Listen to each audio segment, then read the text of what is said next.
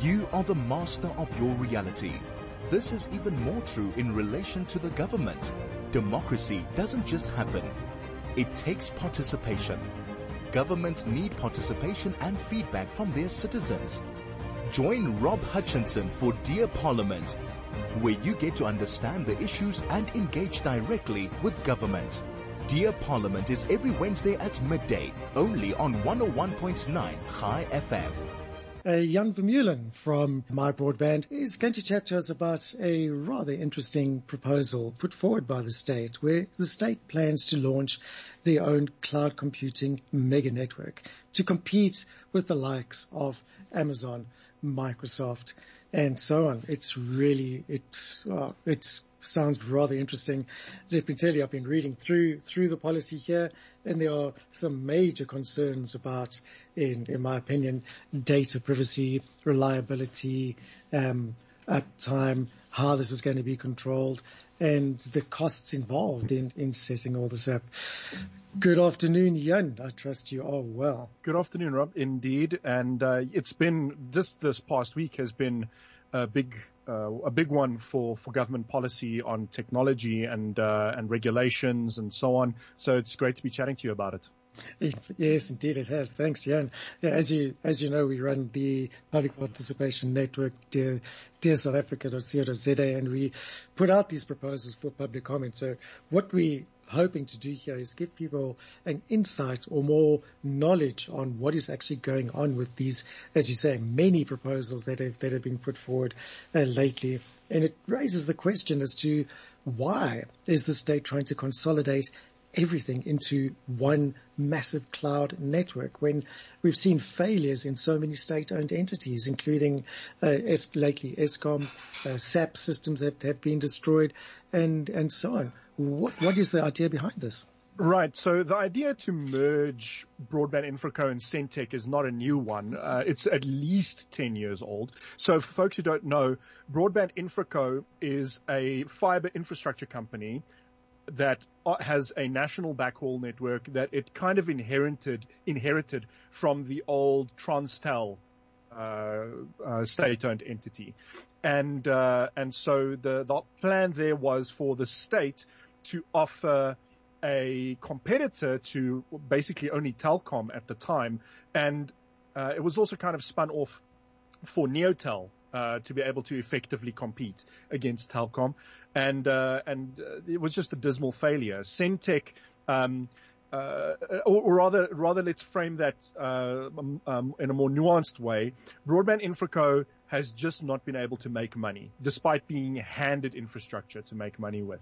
Centec is a signal distributor, so they focus on wireless. So if you think of Broadband Infraco as focusing on fixed line and Centec focusing on wireless, then by combining the two, you've got one fixed and wireless provider. But it's not that simple, because Centec is not a cellular network builder. They have been providing our terrestrial TV signals. And you know, whenever Centec tries to segue into telecommunications, it fails as well. And so the biggest example there is probably Centec MyWireless, which was supposed to offer a wireless alternative to Telkom ADSL, uncapped, no fair use policy, all that stuff. It was grand for the few months that it worked, and then it collapsed under its own weight. And Centec was just not able to keep up with the complaints and with the retail side of the business. And so, you know, I want to say, as long as government learns from its mistakes, but I have seen no evidence that they will. And that's just one part of the issue here. The other part of the thing is, okay, so now we've got one state-owned infrastructure company. Now what government also wants to do is consolidate the resources at the CSIR, at CETA, and elsewhere into and they specifically mentioned the CSIR High Performance Computing Center into one cloud mega network, effectively. One, like a big cloud provider that now is meant to provide cloud services to the government. And some of the ideas here are noble. And that includes data sovereignty, so that South Africa is in control of the critical data of the government and its citizens, rather than trusting multinationals like Microsoft or Amazon or Google or even some of our allies, or I say allies, but some of the other countries that we cozy up to, like Huawei in China, which also has, and Alibaba, which also are trying to offer cloud services to compete with the likes of Amazon and Microsoft. But so that part of it I understand, and it's almost noble. But what's puzzling to me is that one of the things that is puzzling to me in this policy is that government then in the same document says that they don't think much of the dominance of the cloud space by a handful of companies, without naming them, but we know which companies those are. Those companies are Amazon Web Services, Microsoft with Azure, and Google with Google Cloud Platform. Right. And then a handful of others that bring up the rear.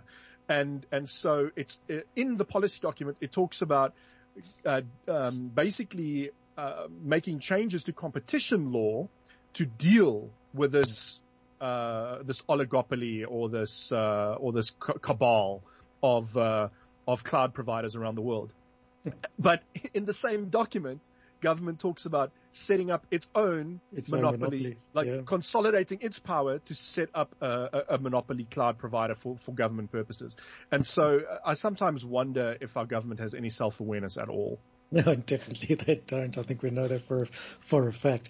But that does seem to be the trend in all government operations now, is they ignore their own monopolistic approach to everything and try and destroy the existing businesses and infrastructure that may be there.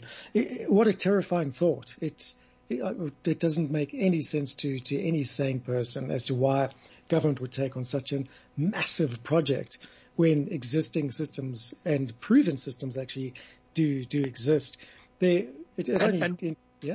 interrupt you to build on that idea, sorry to interrupt you, is exactly that. A government might find far greater success empowering because it talks a great deal in its whole anti-competitive spiel about Amazon and Microsoft and Google, about empowering South African smaller businesses of holding their own against these global, multinational mega networks.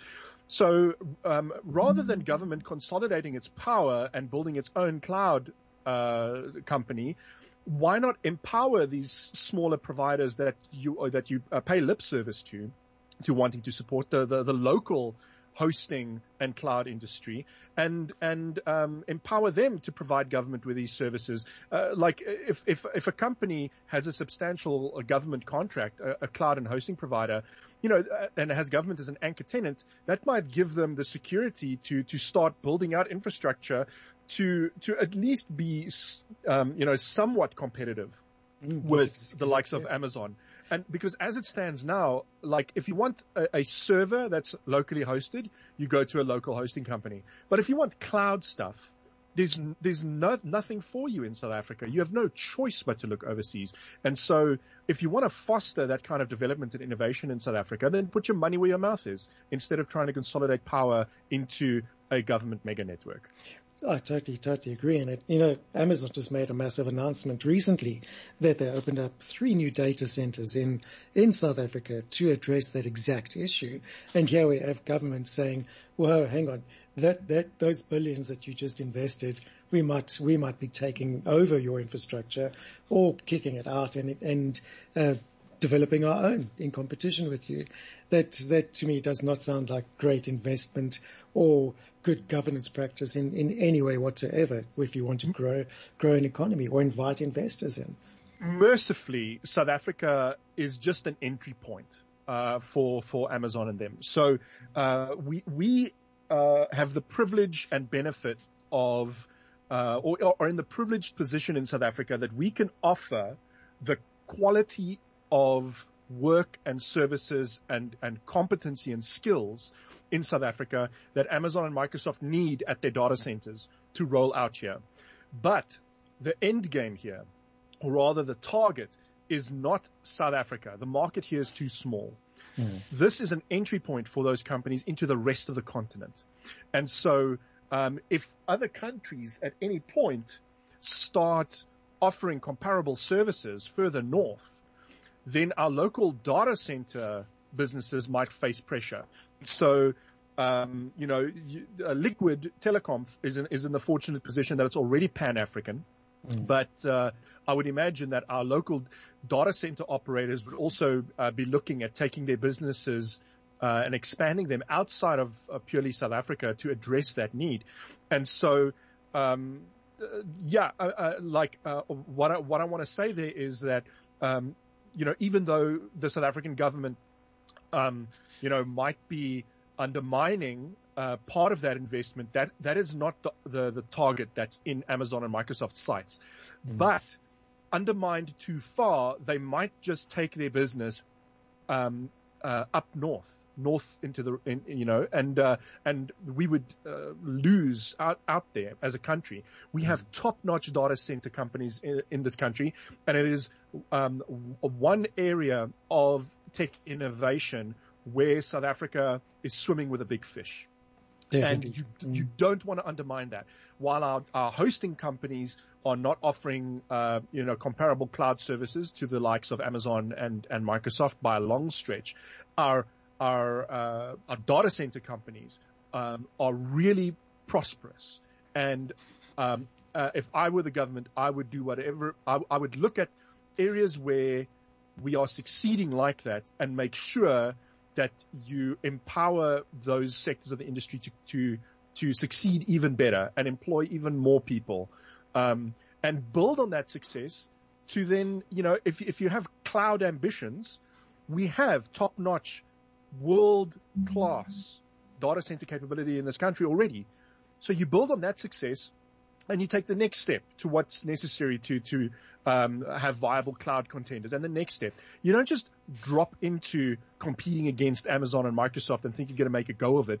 You need to take a long view, one that spans multiple administrations even, to put that kind of innovation in place. And unfortunately, that kind of long-term thinking wasn't in place before the COVID pandemic, and it certainly isn't in place now. Definitely isn't, which brings into question as to why government is actually doing this or undertaking such a significant project. The policy doesn't talk about costs, but we can only imagine what the significant costs to the taxpayer would be in undertaking such a project. But that's beside the point. Government will always find a way to fund these things, and it'll always be at our expense. What's of most concern to me, and I'm sure any listener out there, is the security of data. Do I want to place my entire business, its technology, its IP, and everything in the hands of a government-controlled cloud infrastructure? Yeah, exactly. And I think most businesses would say, you know what, I'm going to go with the companies that have a track record. And any interference in that. So here's, I haven't had a chance to chat to folks in government in a while, but looking at policies like this, it really does seem as if government lives in a bubble. Like they live under the delusion that they can decree a thing and it will happen. Yes. When in fact all that will happen is businesses that rely on this kind of infrastructure, and these are innovators. These are companies that innovate, right? That use technology like this, and those innovators will simply hop over the border, incorporate in Mauritius, the Seychelles, incorporate anywhere but in South Africa. We've already started seeing that in blockchain companies. Luno has effectively moved its financial operations to London over regulatory uncertainty. So it's not over this technology stuff, but policy and regulation and all that stuff that government is responsible for is driving businesses away, despite every effort on their part to stay here. And the more entrepreneurs I speak to, the more one entrepreneur this was years ago though, for something totally unrelated, had to do with exchange controls, but it's all within the regulatory umbrella. And one entrepreneur even told me that you would have to be utterly irresponsible to incorporate your tech company in South Africa now, because of the various regulatory problems that they've run into. Wow. And government needs to reverse that. Without a doubt.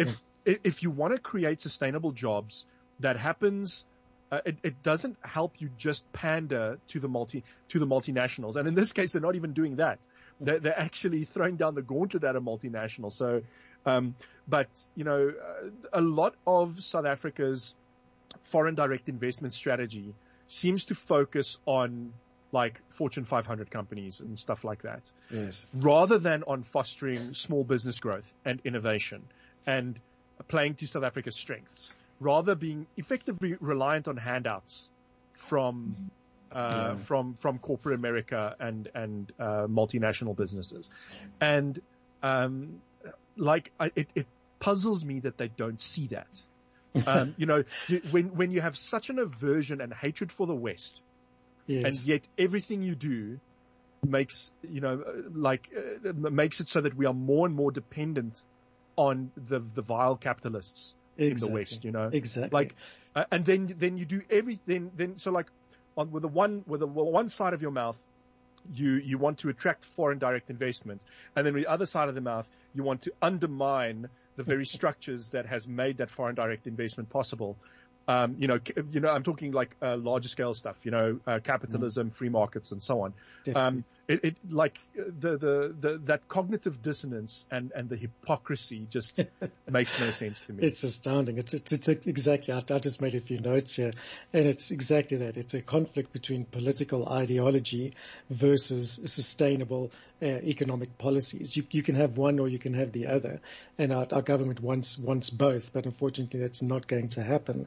You've got to choose one, because the current political ideology is very counterproductive towards strong economic growth, because it shuns the very existence of these big tech companies and so on, and tries to make state and control all of that.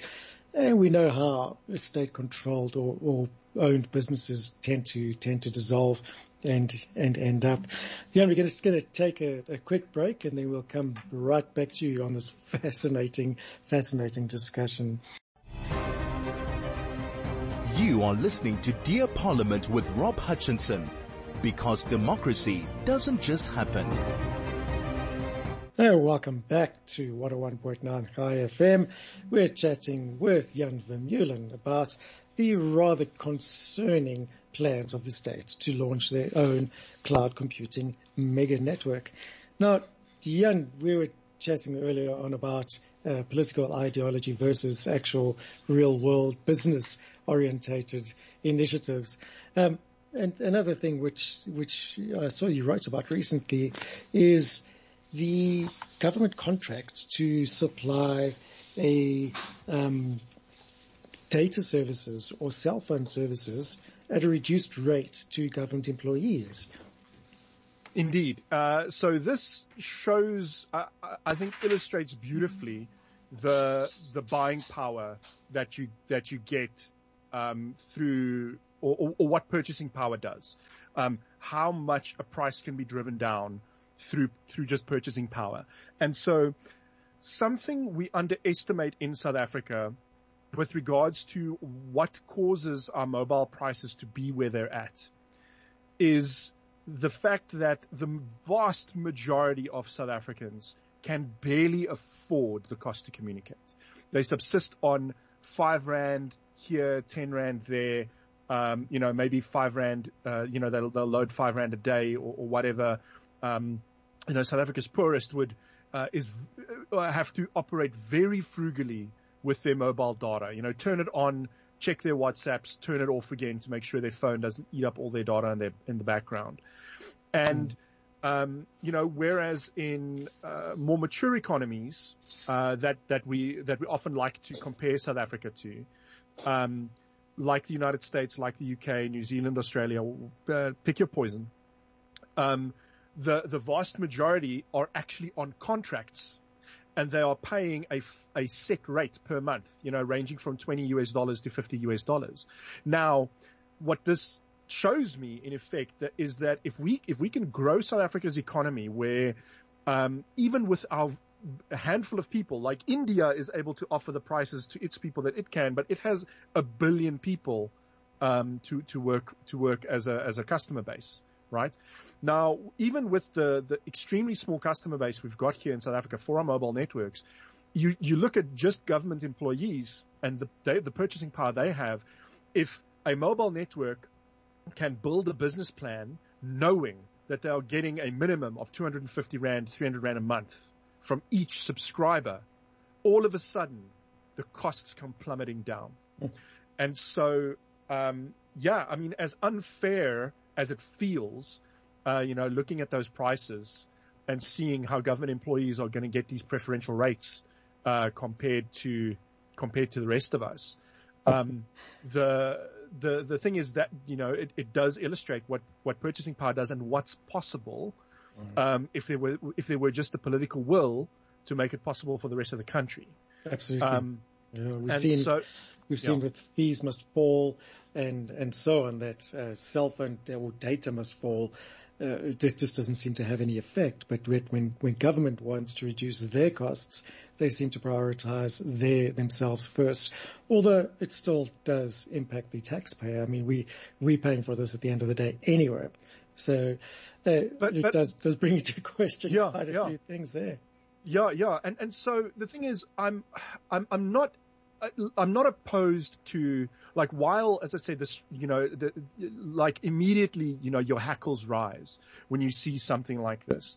The thing is, principally, I'm not opposed to a deal like this, as long as it's not corrupt, right?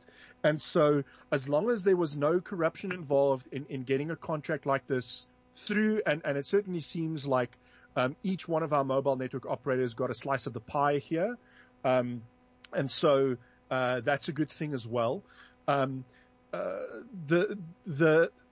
thing is, it speaks to a larger issue. Like, it's incredibly difficult for government to go and negotiate retail data prices with South Africa's mobile network operators when it can't guarantee a minimum level of income, right? A minimum spend from each subscriber, because of how poor people are.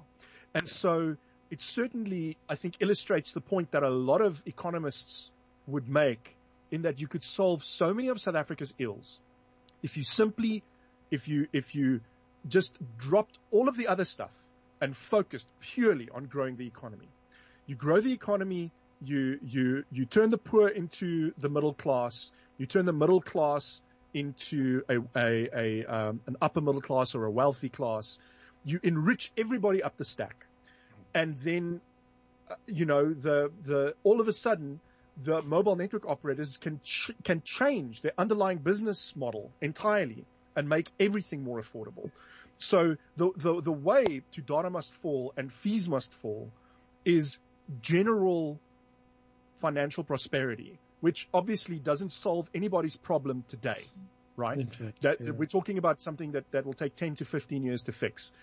But it's like, that should be government's function, is to put the long-term stuff in place to make sure that the ills that we experience now are not forever. And it's not like, a protest every single year about the same thing, that there's slow and steady progress being made. Like the solution to, or a solution to fees must fall, is to just have tertiary education, just have more people be able to participate, right? Exactly. Like, the more people you have that can buy a service at a certain minimum amount, the lower the overall cost becomes for everybody. And the only way to do that is through general prosperity. And now that said, I wanted to make a point I do want to make a contrary point where regulation cuts both ways. So we're talking in South Africa where the overwhelming philosophical and political view is quite socialist. Mm-hmm. And the anti-business sentiment and the anti-capitalist sentiment that comes from that being quite damaging to the South African economy. Now, the flip side of that is in the United States, where capitalism is run rampant, you also can't ignore the fact that even the U.S. government has to step in and look at Facebook and Amazon and to a lesser extent nowadays, Microsoft, and other multinationals, vertically integrated monstrosities of companies, and look at, hang on a second, are these companies getting too big for their own boots? Is it necessary to go back to old Roosevelt's roots and bust some trusts, right? Yeah. And so, you made a point much earlier on regarding political ideology meeting economic realities, right? Yeah. And that cuts both ways. In South Africa, it cuts the way that we've spoken now, where the anti-business sentiment in our government needs addressing. And in the United States, the opposite to some extent holds. And so where, you see, the callousness with which Facebook has handled people's private information, and that sort of stuff needs to be addressed as well.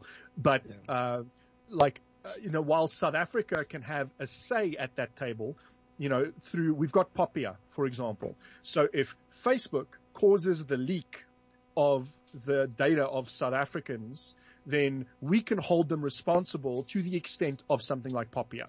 Right. Definitely we can. Yeah. And we can participate in that sort of global conversation with the EU and US regulators to go, these companies which are incorporated in the United States and are US companies and employ US citizens mostly and so on and so forth need to be addressed in these ways. But ultimately we need to also just look in our own backyard and fix that stuff first. Absolutely. So I just wanted to leave that out there so that it's not just one or the other political ideology. Political extremes in general can cause problems when it comes to business. They definitely can. Yeah, we're going to take a quick break there and then we'll wrap up our conversation, which is a fascinating conversation. You are listening to Dear Parliament with Rob Hutchinson, because democracy doesn't just happen. Hey, welcome back to 101.9 Chai FM. We're having a wonderful chat with Jan Vermeulen, editor-at-large of MyBroadband. Yeah, MyBroadband provides a wonderful in-depth analysis of new amendment bills or changes in legislation, which we often make use of in our participation campaigns at dearsouthafrica.co.za. And it is extremely important to participate in these policy amendments as such. Jan, any final words before we wrap up? No, I think we've done this topic justice. Thank you very much for the long segment. There was a lot to discuss here, and I think we've done well.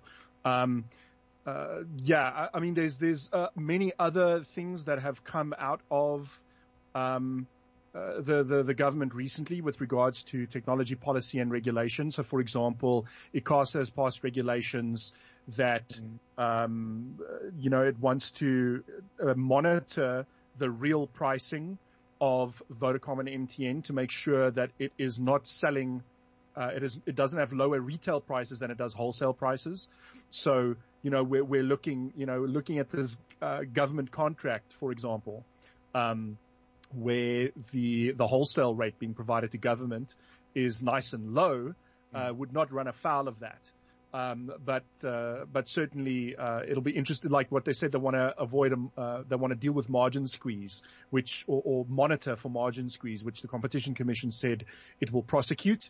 And so they want to make sure that, or one of the things that they're monitoring is to make sure that Vodacom and MTN doesn't fleece South Africans, in that regard. So there's those regulations out. There's the spectrum auction still coming down the pike.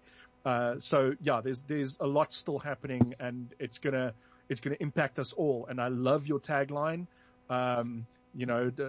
Democracy, it doesn't just happen. And the more people, I think, start participating in South Africa rather than just waiting for somebody else to step up. Exactly. Like we can achieve a lot more through collective effort than hoping for a hero Absolutely correct, to yes. step up and save us all. That's exactly. The hero is in fact the participant who takes time and effort to actually have a say. And the beauty of it is that it's before the policy is implemented. So it actually does carry impact, because undoing policy is an almost impossibility once it's gone through all the processes. So getting involved in draft policy and amendments definitely does carry impact, and is protected under law as well. Jan, it's been absolutely wonderful. I think we should make a regular show out of this. There's just so much to chat about, and every week there's new policy coming out, which does affect us all. But thank you, Jan. We shall definitely chat very soon. Thanks very much. It was my pleasure. Have a great afternoon.